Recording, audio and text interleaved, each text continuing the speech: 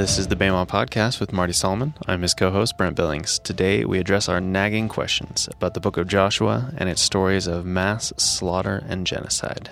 Sounds like fun. Yeah. Real uplifting story. You know, I've titled this podcast The Hardest Story in the Bible for me, and I wish I could skip this one. Probably the book of the Bible, not probably. I think the book of the Bible I struggle with the most in all the scripture is the book of Joshua. Just the story of going in and killing women and children and cattle and livestock. It's hard for me to process that in light of everything else that we've been reading. Now, at the same time, I don't want to undo everything that we've been studying and reading just because of one story. I mean, we've run into story after story after story after story of God's love, His acceptance, His forgiveness. I mean, I have seen a God that is 1,000 to 3, as He told Moses in the book of Exodus. 1,000 to 3, love and justice. 1,000 generations to those that love me, to the third generation of those who hate me. Like, that ratio has stood the test of our study of Torah. And I'm not going to upend that just because of one instance that I have a hard time wrestling with. But I am going to wrestle with it because it doesn't seem to match everything that we've been looking at. So, and I would imagine you're not alone. I know we've got the title as for you specifically, but I think a lot of our listeners are probably in the same boat. Yeah. I mean, I know the things that I was handed. This is probably going to make us uneasy that I'm going to say this, but it's okay. I remember the story and the worldview I was handed about, say, Islam when I was growing up here in the Northwest. And then I went and I read the Quran, and I was told over and over again, like, all the stuff that the Quran teaches. Now, I've read the Quran front to back twice now. I can tell you one thing. It is harder to justify the stuff I read in our scriptures than it is to read the stuff in the Quran, by far. 10 times. So it is. This story is hard to get our head around. I've engaged in so many conversations with people that have a hard time accepting the scriptures or come from an atheistic worldview. This is a big one for a lot of people, and it's a big one for me. So I've had to wrestle with this story quite a bit. Now, a lot of me would like to just kind of skip this podcast and go right on to the next one. But because it's hard to wrestle with for me, and because it's difficult, I want to make sure we stop here and we deal with this conversation. So, not to mention the next one's still about Joshua. The next one is. It'd be nice just to skip to that one. It'd be, we wouldn't have to deal with. But I want to somewhat model wrestle with the text because I don't have a lot of resolutions here. I'm going to say that up front too. I'm not going to offer a bunch of resolutions this conversation. I'm not going to tie it up with a nice bow and make it to where it's all easy to sleep tonight. I'm still wrestling with this story. If I want to be honest and approach the scriptures with integrity, this is a hard story to deal with. I know for others it's not, but for me it is. So I think we can skip the review. We just did a whole capstone lesson of session 1 and an intro lesson to session 2. We reviewed. We can skip that. We can get right down to business. Sounds good. All right. I am, by the way, I'm staring at, as I do this podcast, an old blog post that I wrote way back in December 5th of 2013. That was a long time ago. I was but a babe back then. Not quite, but I am looking at this blog post. I'm using it kind of as a template. And this was before you led your first trip to Israel? Yeah, it was. Yep, before Bema trip 2014. But yeah, I'm using that. You'll link it in the show notes, I'm sure. You can go back there and look at it yourself. And there will be some other resources that I'm sure we'll link to in our conversation today as well. But that's one of the things I'm using here as I go through it. No desire to kind of wrap this up. I think I was saying that earlier. I'm not going to try to resolve this tension, but I want to be honest about this tension in the book of Joshua. If you've read the book of Joshua before, you're somewhat familiar with what I'm talking about. Joshua and the Israelites go in, and obviously there's a famous story of Jericho. They march around the city 7 days in a row, and then 7 times, and they shout, and the walls fall down. And that's a pretty novel story. But then there's all these other stories of just they go in and they kill everything: men, women, children, livestock. Nothing survives according to the Joshua record. Like, how do I How do I deal with that? So just a few things I wanted to kind of walk through as I looked at this story. First of all, if I were just going to look at this from an academic perspective, if I was going to be a textual critic, most scholars are going to argue, and someday we'll talk more about minimalism and maximalism, but most scholars who are minimalistic are going to argue that the conquest never actually literally happened. We have not one shred of evidence that the conquest took place. And I know that a lot of people have watched the History Channel and the cool show about Jericho and the walls falling, and people have seen that. The History Channel, one of my favorite channels, by the way. Love the History Channel. Love the Discovery Channel. Love Animal Planet. I could sit down in front of a marathon of Finding Bigfoot and just watch that all day long. But why?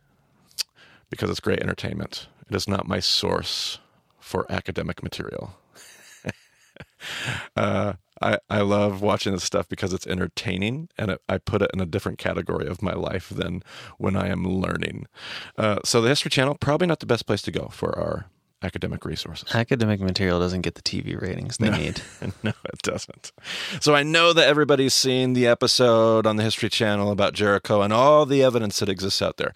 Let me just tell you, from respected academic circles, the scholarship, the people that dig in the dirt over in Israel and the region of Palestine, there's no suitable archaeological evidence that the conquest ever happened. Not just Jericho, but any of these battles that we read about. I can remember years ago reading through some of the archaeological abstracts from Catholic archaeology. It was from archaeology in the 60s, so it's still pretty dated, but I can remember all the articles of, we just lack any evidence of the conquest taking place. So most scholarship's going to say, listen, the conquest never really took place. The story of Joshua is a more allegorical rendering. There is a genre of literature, and this part is true, by the way. There is a genre of literature. You might call it the conquest genre, the genre of conquest narratives, where a foreign king, usually we find these on, we'll talk about, we'll find these stelas, which is like a big rock pillar, but it's got a story inscribed on it. In fact, I bet you could even find a picture to put in the show notes of a stela. I bet you could probably find that I'll somewhere. see what I can find. All right.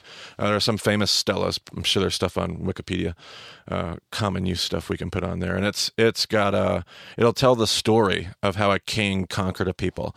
And the story is always embellished because you know what we say about history. Who writes history, Brent? The victor. The victor writes the history. And you better believe that when the victor writes the story, he's going to make it sound pretty amazing.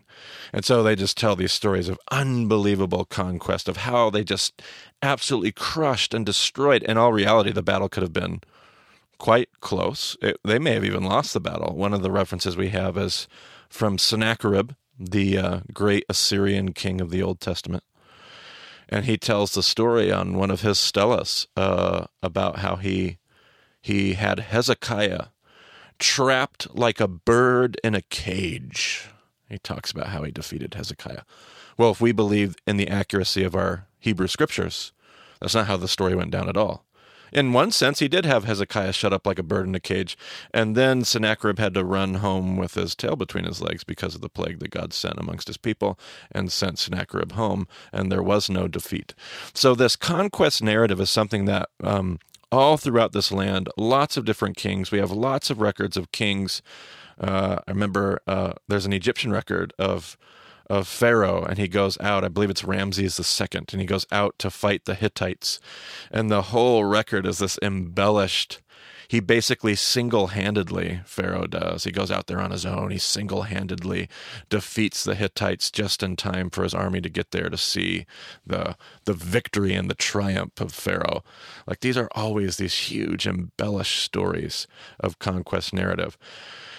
There is a conquest genre, a conquest narrative genre, and it could be that Joshua is playing into this hand, or the narrative and the tale of Joshua, the book of Joshua, is in fact using and employing this genre to tell the story. But one of the things I try not to do is I try not to rely on textual criticism alone. I try not to just exegete the scriptures. I want to come at the scriptures from a Jewish perspective, which means I'm going to eisegete. what we call eisegesis.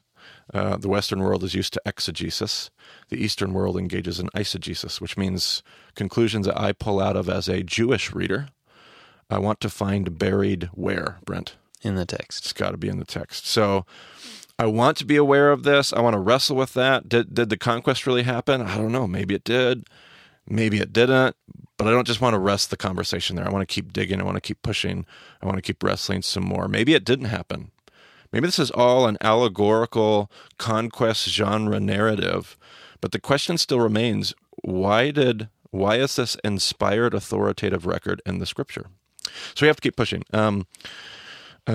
By the way, there's lots of things that have been written. I should have mentioned this at the top of the conversation, but there's a sermon by Greg Boyd years ago where he was talking about Christology. He was talking about the centrality of the crucified Christ and how everything we understand in the Scriptures has to be seen through the lens of Jesus Christ crucified. He had some interesting observations to make about the conquest in light of that theology.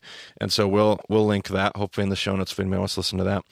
One of our friends, our buddy, Aaron Couch, he wrote a blog post, actually just offered some links a few years back as well that I thought were interesting. Neither one of these sources did I agree with in their entirety.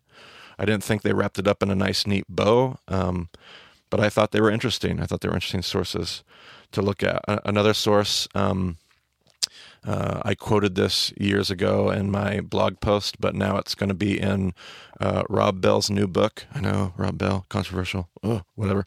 But he has a new book coming out called What is the Bible? You're going to find a ton of stuff in that book that sounds very similar, very, very similar to the things that we study here in Bema. And that book was originally a Tumblr, like a blog series that he did on Tumblr. And they eventually made it into the book that's coming out here.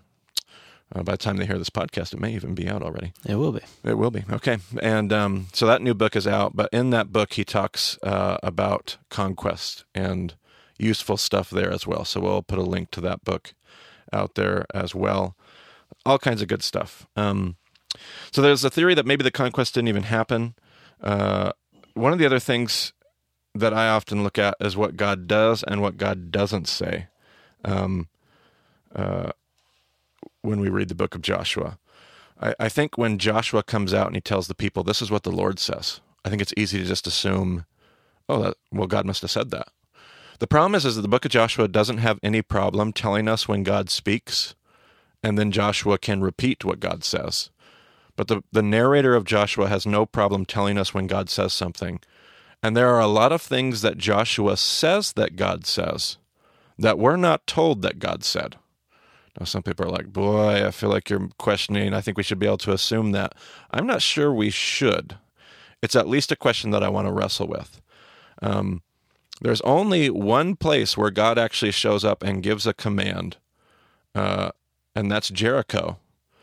And it's because of this principle of first fruits. God says, I want it all. So here are your very strict instructions about what you're supposed to do with the city of Jericho. I don't want you, there's no pillaging, there's no booty, there's no reward, there's no money, there's no people. I want it all to be given to me, completely consecrated. Speaking of consecrated, one of the things that God often says, this is not true with every single reference, but one of the things that God says when he says, go and, sometimes we translate in the English Bible, go destroy this people. Oftentimes, I would say more often than not, the word that's being used in Joshua when God does say to, quote unquote, destroy is the word consecrate. Now, it's easy to see why the Israelites would interpret that destroy, because there's only two ways you can consecrate something in their world. You can consecrate it by giving it to God. You can go to the temple, go to the tabernacle, and you can take the thing that's supposed to be consecrated, and you can give it to God to use at the temple. You give it to the priesthood. You can even redeem it by offering the money for the thing. But if you can't do that because the thing is unclean, because the thing can't be taken to the temple, then you have to go destroy it. A good example of this would be in Exodus, where we're told about the broken-necked donkey, where you're supposed to redeem the firstborn of every animal because of the story of the Passover. And there are certain things you can redeem. You can take a goat because it's a clean animal. And you could actually give the temple a goat to use in their sacrifices. That would be an acceptable animal to give, to consecrate. But a donkey is an unclean animal. You can't give an animal to the tabernacle. And so instead you have to take the donkey out to the wilderness and you have to kill it. And so it's easy to see how somebody would be like, well, these pagans are unclean. So we're going to be left with only one mode of consecration that's going to be utter destruction. But that's not necessarily what God says, and I think the New Testament will challenge later this idea that pagans are unclean, that Gentiles are unclean. So it's something, again, to put out there, and I wrestle with. I wrestle with what God does say, and I wrestle with what God doesn't say. In the same breath, I have to wrestle with this idea, God has to meet us on our terms. It is incredibly difficult for us in 2017, AD 2017, to think all the way back to 1000 BC and earlier and try to understand, their perception of the world, their understanding of global ethics and morality. We cannot impose what we understand to be ethical on their current understanding. They just weren't as, I don't know if you want to say, evolved, progressed of a society as we are, but they have a certain understanding of the world. They were used to one language, and that was the language of war and conquest. And God is willing to meet us where we're at and meet humanity there and move humanity forward. That's one of the things that you'll see in that Rob Bell book we saw earlier. One of the points he made in that blog post years ago. So these are just things to wrestle with. But there are some observations that I did want to look at. These are in that blog post that we talked about.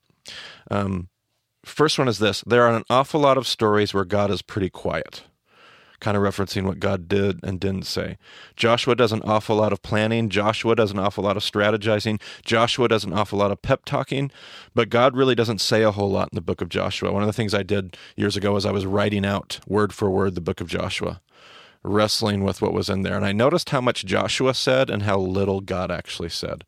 And I wanted to make that observation as I walk through. Second observation, Joshua seems to be acting very much like the pagan commanders of the world around him. When he conquers a king, he'll take their bodies and he impales them on large sharpened poles outside the city gates. This has long been a move of war in the ancient world. I remember I may be giving too much away here. Any Game of Thrones fans out there? One of the things we see in the Game of Thrones series, not that I can recommend it. I can't. It's on HBO. It's very HBO-y, if I can say that.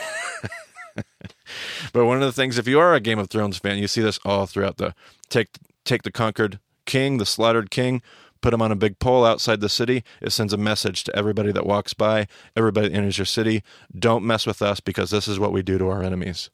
So Joshua does the same thing in the record of the book of Joshua. He takes the kings that he conquers, he puts them on poles, and he hangs them outside the city. But what's shocking is my next observation. At the very same time, Joshua is quite different than the pagan kings around him. He doesn't mock or chide inappropriately, which is always what kings do. I mean, think back to that story of Sennacherib in the Old Testament, mocking Hezekiah, mocking the Israelites that are listening on the wall. Joshua doesn't do any mocking and chiding inappropriately. He disposes of the bodies by nightfall. Okay, now hold on. Let's process that for a moment. So Joshua takes the bodies of conquered kings and he impales them on a pole, but then by nightfall takes them off the pole and disposes of the bodies because that's what Torah teaches him. Like that's what God desires. So what's the point of putting them up on a pole if they're only going to be there for a few hours? Like that's not the point of why you put a conquered king up on top of a pole anyway. So there are things that Joshua is doing that makes him stand out as a commander, a conqueror that has a totally different mode of ethics than any conqueror around him. Joshua is one of the softest conquerors the land of Canaan has ever seen. Consider the story of the Gibeonites in Joshua chapter 9 and their deception. They trick the Israelites into forming a military treaty with their people. This kind of ancient agreement we've talked about before is suzerain vassal. So they're basically asking Israel to be their suzerain, and they will be the vassal. The problem is they enter into this covenant based on complete deception. They show up with moldy bread, torn clothes. They're like, we've come a long way. We don't live here in this land, but we've heard about you guys, and we want you guys to take care of us. So we'll be your vassal. So Israel agrees to this deal and then finds out later that they've been deceived. Well, there's no suzerain vassal covenant anywhere where if the suzerain finds out they have been deceived, they don't turn around and crush the vassal. But here's this group of people where God says, well, you've made an agreement with them now. So now that you've made a covenant, now you've made an agreement, you have to stand by your word. This is who we are. So again, they're acting like the people around them, but they're also acting totally different than the people around them. So in the midst of these stories of conquest, next observation I have here, the greater stories, the ones that seem to rise to the top of Joshua, are stories of people being saved and redeemed. Like the Gibeonites would be one of those stories. In fact, there's a theory out there that Joshua actually has the whole book could be this large chiasm, big shocker here. The center, and this is a theory, I'm not sure if I'm sold on this theory, but if this theory is correct, the center would be in Judges 11, and you have the passage and the reference there, do you not? And by Judges 11, you mean Joshua? Yeah. Keep wanting to make this some other book. That's how much I hate this book. All right, Joshua 11. So Joshua took this entire land, the hill country, all the Negev, the whole region of Goshen, the western foothills, the Arabah and the mountains of Israel with their foothills, from Mount Halak, which rises towards Seir, to Baal-Gad in the valley of Lebanon, below Mount Hermon. He captured all their kings and put them to death. Joshua waged war against all these kings for a long time, except for the Hivites living in the Gibeon. Not one city made a treaty of peace with the Israelites, who took them all in battle. For it was the Lord himself who hardened their hearts to wage war against Israel, so that he might destroy them totally, exterminating them without mercy, as the Lord had commanded Moses. All right, sounds like a pretty bleak paragraph. Like, here's all these kings that got conquered, utterly destroyed, without mercy.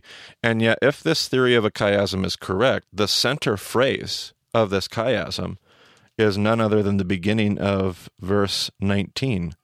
Except for the Hivites living in Gibeon, not one city made a treaty of peace with the Israelites, who took them in battle. If that's the center, like, consider this whole entire book of Joshua, and that's the center verse of a gigantic chiasm. If that's true, boy, how does that shape the tale of? The whole tale of this conquest is a chiasm pointing to one fact. There were people who were saved because of the covenant that God's people made with them. Man, that could totally change what's going on in Joshua. Again, just something to wrestle with. But there's other stories too. I mean, the stories we think about as we look at Joshua. What about Rahab? I mean, that's one of the main stories. What is that story? That's a story of a pagan prostitute being the hero of the story and end up being pardoned and saved by God and his people. I mean, really, the stories that rise to the top are not stories of conquest. The stories that the author spends time with are stories of redemption and rescue. Seems totally backwards. Does this passage in Joshua 11 suggest that they attempted to make treaties with the people and none of them were willing to make a treaty? Well, it seems to suggest that, doesn't it? Like, now that you see the possibility of that being the center verse of the chiasm, you kind of go back and you look at that, and it seems to allude to the fact nobody else did this, but the Gibeonites did.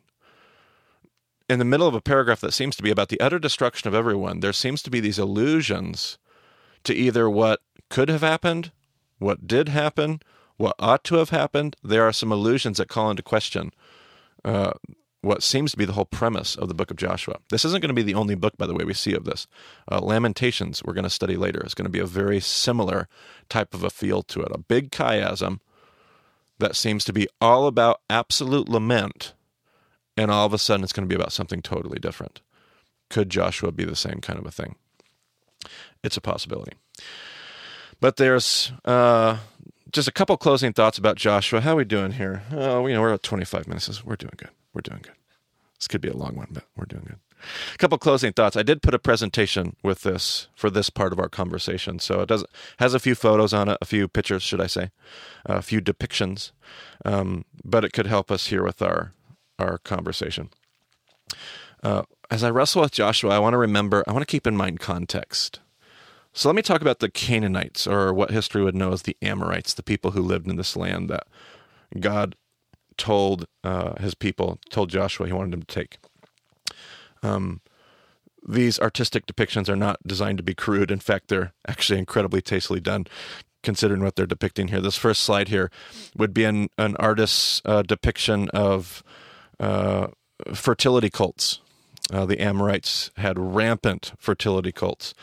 Some of them called Ashtoreth, who would later be known as Asherah in later history. But Asherah was the goddess of sexual fertility. One of the things that you find without exception all throughout the land of Canaan prior to the conquest is fertility cults. Again, I think I've recommended The Source before by James Michener.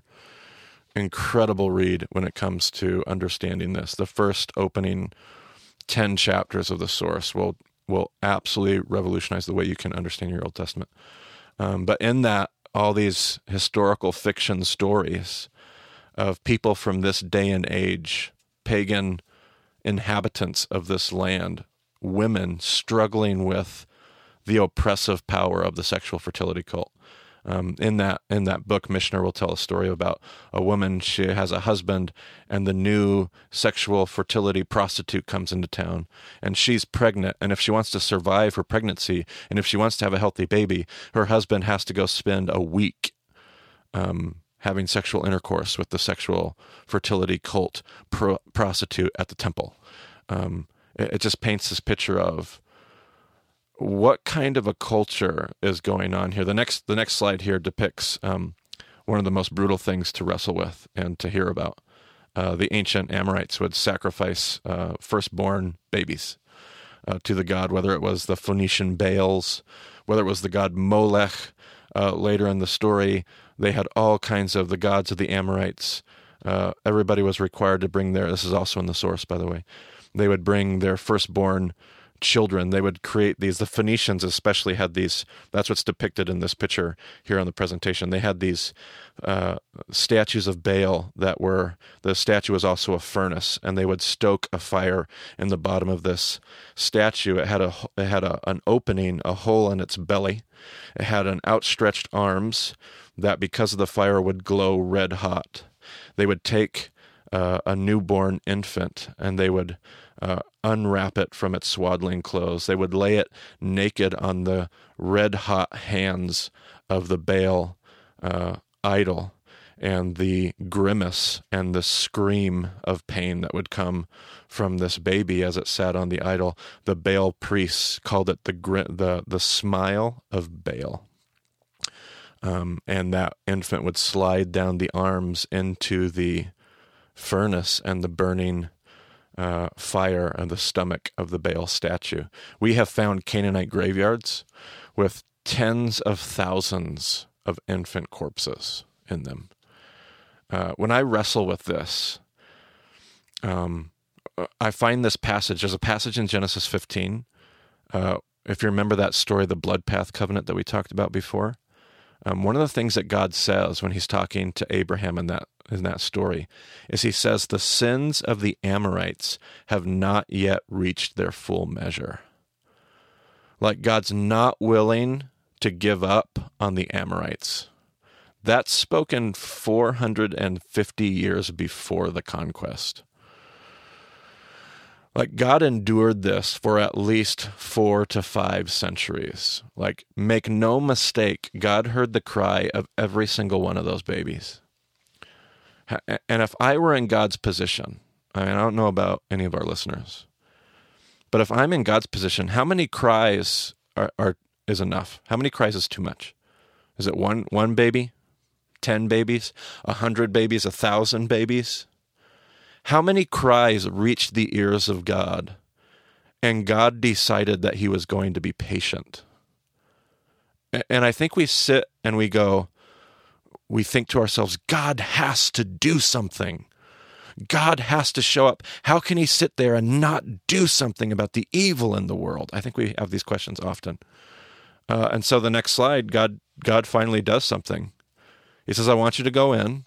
I want you to clean house. I want everything to be torn down. I want it all to be destroyed. I don't want anything left, because I've heard enough baby cries for the last time.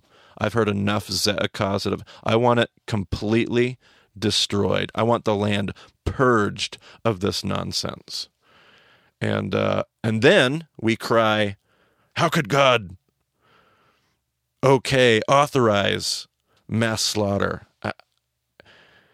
And I'm uneasy with both sides of that tension, just like every one of our listeners is. I'm uneasy with that. I have a hard time reconciling that in my mind, except to fall back and say, I'm glad I'm not God. I'm glad I'm not the God who has to make that call, because I'm not sure I would do a very good job knowing when to be patient and knowing when to say, enough. We are bringing order to the chaos. Enough death, enough sexual abuse, enough. We're putting an end to it. We're doing something about 500 years worth of infant murder. We're finally cleaning house on unbelievable sexual abuse and oppression. I just don't know I would know how to manage that well. God is incredibly slow to anger. I mean, he lived up to what he said in the book of Exodus. He is slow to anger, abounding in love, quick to forgive. He'll show love to 1,000 generations, but to 3 generations, he will clean house. I mean, that's what I end up seeing here. And so I just find this to be a hard story to wrestle with. I keep wanting to resolve this, and I can't resolve it. I just know it's incredibly difficult. But maybe I'd add maybe one more thing. You have another passage. You have a passage about when they crossed the Jordan in Joshua 4. How about you read that to us? First 3 verses? Yeah, when the whole nation had finished crossing the Jordan, the Lord said to Joshua, "Choose 12 men from among the people, 1 from each tribe, and tell them to take up 12 stones from the middle of the Jordan, from right where the priests are standing, and carry them over with you, and put them down at the place where you stay tonight." All right, so the next picture that you have on your presentation shows what's being talked about here in that passage. These are called standing stones, or stones of witness. Now, these stones are different than what I was talking about earlier when I talked about stelas. Stelas have writing on them. They'll even have plaster, and a stela is there to tell the story of the conquest. But a standing stone, a stone of witness, has no writing on it. It's supposed to stick out like a sore thumb. It's supposed to stand out and look totally awkward and demand that whoever sees it asks the question, what happened here? They're called stones of witness because at some point you have to tell the story. Somebody has to be there to say, let me tell you the story of what happened here. The picture that we have here is actually at what's called Tel Gezer in the Shephelah over in Israel. Tel Gezer was a big city, one of Solomon's main fortifications, fortified cities. It's one of those sites, and the stones we see here, there's actually 12 of them. Not in the picture, but there's 12 of them altogether, but they are not actually Israelite stones. Everybody thought they were when they first discovered them. They're totally pagan. They're totally Canaanite, but they are standing stones. They are stones of witness. Another story that we could think of would be in Genesis, when Jacob is at what he will call Bethel, house of God. He has that dream. If you remember Jacob's dream of a ladder with angels ascending and descending, he gets up the next morning and he was sleeping on a stone. And he takes the stone and he stands it up and he pours oil on it and anoints it. And that stone is where he brings his family back to later in the story. I believe Genesis 35, 36. And he tells the story of what God has done in his life. These are stones that tell the story. When we read that in Joshua 4, they cross the Jordan. While the priests are still standing in the Jordan, they go get these massive stones from the Jordan. They go and they stand them up so that anytime they walk by, they're going to be able to tell the story about how God stopped up the Jordan River. And one of the questions I love to stop here and ask is I love to ask the question, do we have any standing stones in our life? One of the things I find in our culture is we could do a better job of passing on the stories of God working in our lives to our children. I think part of the problem is we just don't have any standing stones. We don't have anything in our life that sticks out, that makes our kids look at us and say, what's that all about? And I don't do necessarily a great job of this, but one of the things you'd see if you walk through my office is all kinds of weird little trinkets and doodads and all kinds of weird things that hang on my office shelves and sit on my desk. And they're all standing stones. If you sit at my desk long enough, you'd notice this grimy old football. You wouldn't even know what it is. It's a football belt. It's from my football uniform in high school. It's got all these little tapes on it about all the games that we won my senior year. When I got done with the football season, I kept the belt. Don't tell my coach. I was supposed to turn that in, but I didn't. I kept it. And it's are you past the statute of limitations? I think so. I think I'm okay. If he listens, hi, Coach Bendorf. Coach Deal actually would be the one I probably need to apologize to. But nevertheless, this belt hangs on my desk. If you were to ask me about it, I'd have to tell you the story about my senior year in high school when I was going to go play college football. I had a scholarship. I was going to go pursue my desires to be a lawyer and go to college, and God changed that plan, and he changed the course of my life, and he called me into ministry, and I went instead of going to Dartmouth University, I went to Boise Bible College. And everything changed for me. And that's a standing stone. Looks ridiculous. Somebody would ask, why in the world you got a dirty belt hanging out of your desk drawer? Because it's a standing stone. Reminds me of where I've come from. Reminds me of where I'm going. So one of the questions I ask as I study the book of Joshua is, do we set up any standing stones? Do we erect any, I believe masavah is the Hebrew term, if I remember it correctly. Do I have any of that in my life? Do I erect any stones that force me to tell the story and bear testimony to the things that God has done? One last point about Joshua. I've saved probably, if there's anything compelling and inspiring, I've saved it for the end.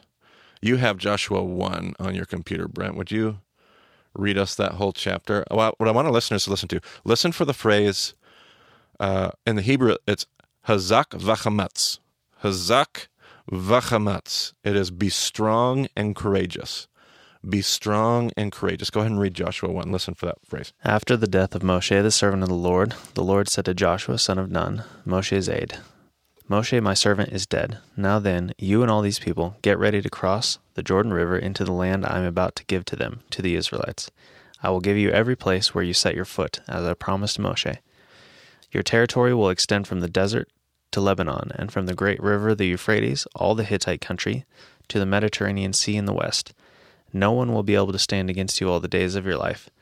As I was with Moshe, so I will be with you. I will never leave you nor forsake you. Be strong and courageous, because you will lead these people to inherit the land I swore to their ancestors to give them. Be strong and very courageous. Be careful to obey all the law my servant Moshe gave you. Do not turn from it to the right or to the left, that you may be successful wherever you go. Keep this book of the law always on your lips. Meditate on it day and night, so that you may be careful to do everything written in it. Then you will be prosperous and successful. Have I not commanded you? Be strong and courageous. Do not be afraid. Do not be discouraged, for the Lord your God will be with you wherever you go.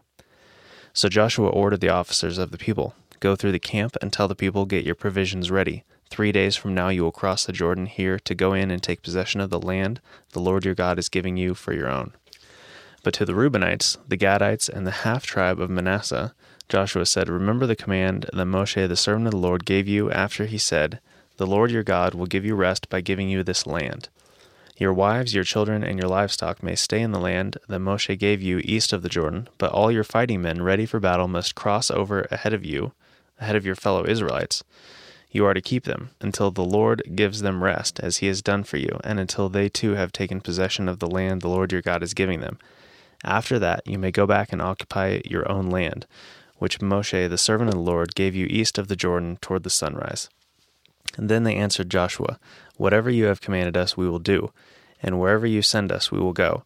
Just as we fully obeyed Moshe, so we will obey you. Only may the Lord your God be with you as he was with Moshe. Whoever rebels against your word and does not obey it, whatever you may command them, will be put to death. Only be strong and courageous. Right, so this is the opening chapter to the whole tale of Joshua. The rabbis have pointed out this is such a stunning chapter because of this refrain, be strong and courageous, is given to all three parties in this story. First of all, God keeps insisting to Joshua, you got to do this. be strong and courageous. Hazak v'chamatz, hazak v'chamatz. He keeps saying, you've got to be strong and courageous. Have I not commanded you? Be strong and courageous. So Joshua takes this inspiration, he turns around to the people, and he tells the people, listen, guys, we're going to do this. Hazak v'chamatz, be strong and courageous. And at the very end of the chapter, the people turn around and say back to their leader, Joshua, we're with you. We think you can do this. Hazak v'chamatz. Now, let me go back to this idea that maybe, whether the conquest happened literally, historically, or didn't, let's go back to this idea that the writer of Joshua might be employing conquest narrative as a genre to make a greater point. If that's true, one of the things the writer could be saying is unbelievable, miraculous conquest is possible if we all stand together and encourage one another to hazak v'chamatz.